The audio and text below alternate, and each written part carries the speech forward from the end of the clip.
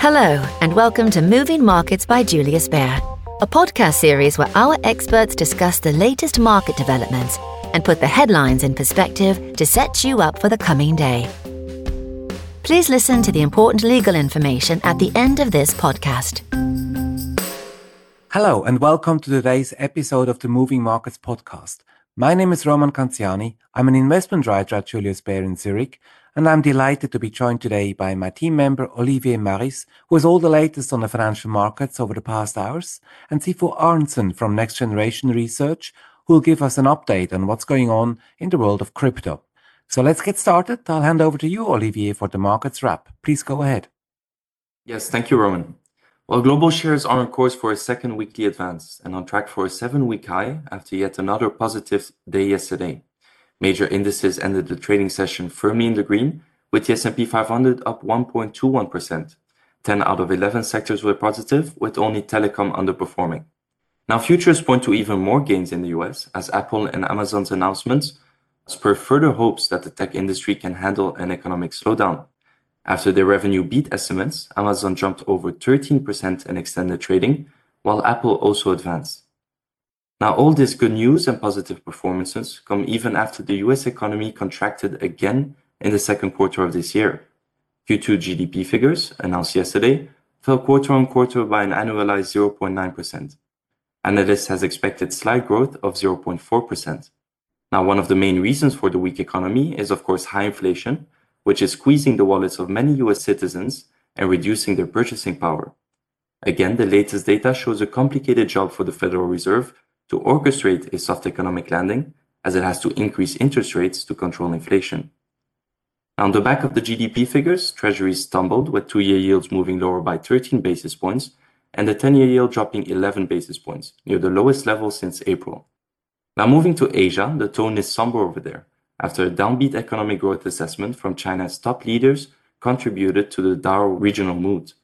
Adding to the distress are the lack of fresh stimulus plans from the China's Politburo meeting and the continued firm tone towards its COVID-0 strategy. This caused China tech shares to slide today and dragged Hong Kong towards a correction of more than 10% from a June high. The Hang Seng Tech Index is down over 4.5% today. And staying in Asia, according to a US official, US President Joe Biden and Chinese President Xi Jinping told aides to plan an in-person meeting during a call yesterday. If confirmed, it will be their first face-to-face exchange since Biden became president, and it will also be a sign that Xi plans to return to in-person diplomacy after not leaving China for more than 2 years due to COVID controls. Now, swiftly moving to commodities, oil is headed for the first weekly advance in a month after another period of choppy trading. The commodity is trading around $97 a barrel. Gold is also moving higher since over a week now, trading above $1,750 an ounce. And in the digital asset space, with markets gently going into risk-on mode, the majority of tokens are advancing. The largest Bitcoin breached the $24,000 level. So with that, what can we expect for the day ahead? Well, European shares are set to rise, with US equity futures trading higher as well on positive earnings from Amazon and Apple. Expected data includes Euro area CPI, as well as GDP from Spain, Austria, Italy, and Germany. France's GDP figures came in this morning, growing 0.5% quarter on quarter, better than expected. Exxon, Procter & Gamble, AstraZeneca, and Hermes are among companies reporting at the end of what was an extremely busy week for earnings. And with that, that's all from me, and I hand it back to you, Roman. Thank you very much, Olivier. Crypto assets have been pushing higher since their lows in June. I'm pleased to have Sifo on the show to lead us through the latest news flow. Please go ahead, Sifo. Yeah, thank you, Roman, and good morning to everyone from my side as well. As Olivia mentioned before, we've seen a sort of risk-on mood in financial markets over the last couple of days. This really follows the comments from the US Federal Reserve, which accompanied the recent 75 basis points rate hike, as well as the recent sort of not as bad as expected tech earnings. Now, this has fueled a slightly higher risk appetite amongst investors, resulting in more demand for risky assets such as crypto. Now, Olivia mentioned it before, Bitcoin broke through the sort of $24,000 threshold, while Ethereum managed to break above the $1,700 threshold. Now, total market capitalization breached the $1.1 trillion value once more, which really sort of indicated the sort of risk on mood and momentum fueling crypto.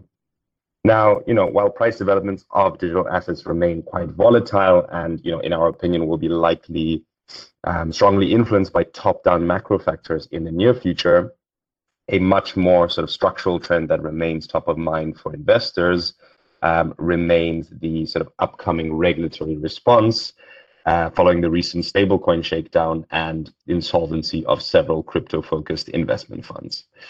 Now, one area of focus of the regulator historically has been on digital asset exchanges, where, we, as well as regulators, identify them as being sort of crucial gatekeepers into and out of the world of digital assets. Now, the regulatory attention had shifted towards stablecoin issuers and consumer protection in recent months, obviously given the huge level of wealth destruction from the recent stablecoin shakedown. Recent developments in the United States seem to suggest that, regulators have once more refocused their attention towards digital asset exchanges. Now, late last week, reports emerged that the Securities and Exchange Commission, or the SEC, was investigating a leading exchange in the US for the listing of unregistered securities on their platform.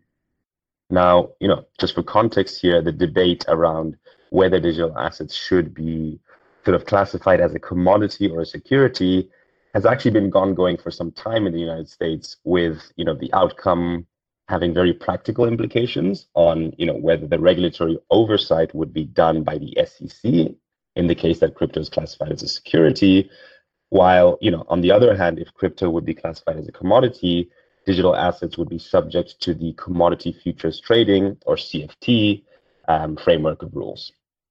Now, ultimately, the outcome of this investigation remains uncertain. We think this nonetheless reignites the debates around the appropriate classification of digital assets, specifically in the eyes of the regulator. And, the outcome here could potentially set a very strong precedent on how digital assets will be legally viewed going forward. Now, with the recent loss from the stablecoin and decentralized finance related activities, we ultimately expect that regulators will seek to create a much more level playing field between the two worlds, which are the sort of largely unregulated world of DeFi and the highly regulated world of traditional finance, which we don't necessarily view as a negative. We take a slightly more constructive view that this would be a development that ultimately instills trust and fosters more adoption of digital assets. That's all from my side. Back to you, Roman. Thank you very much, Sifo.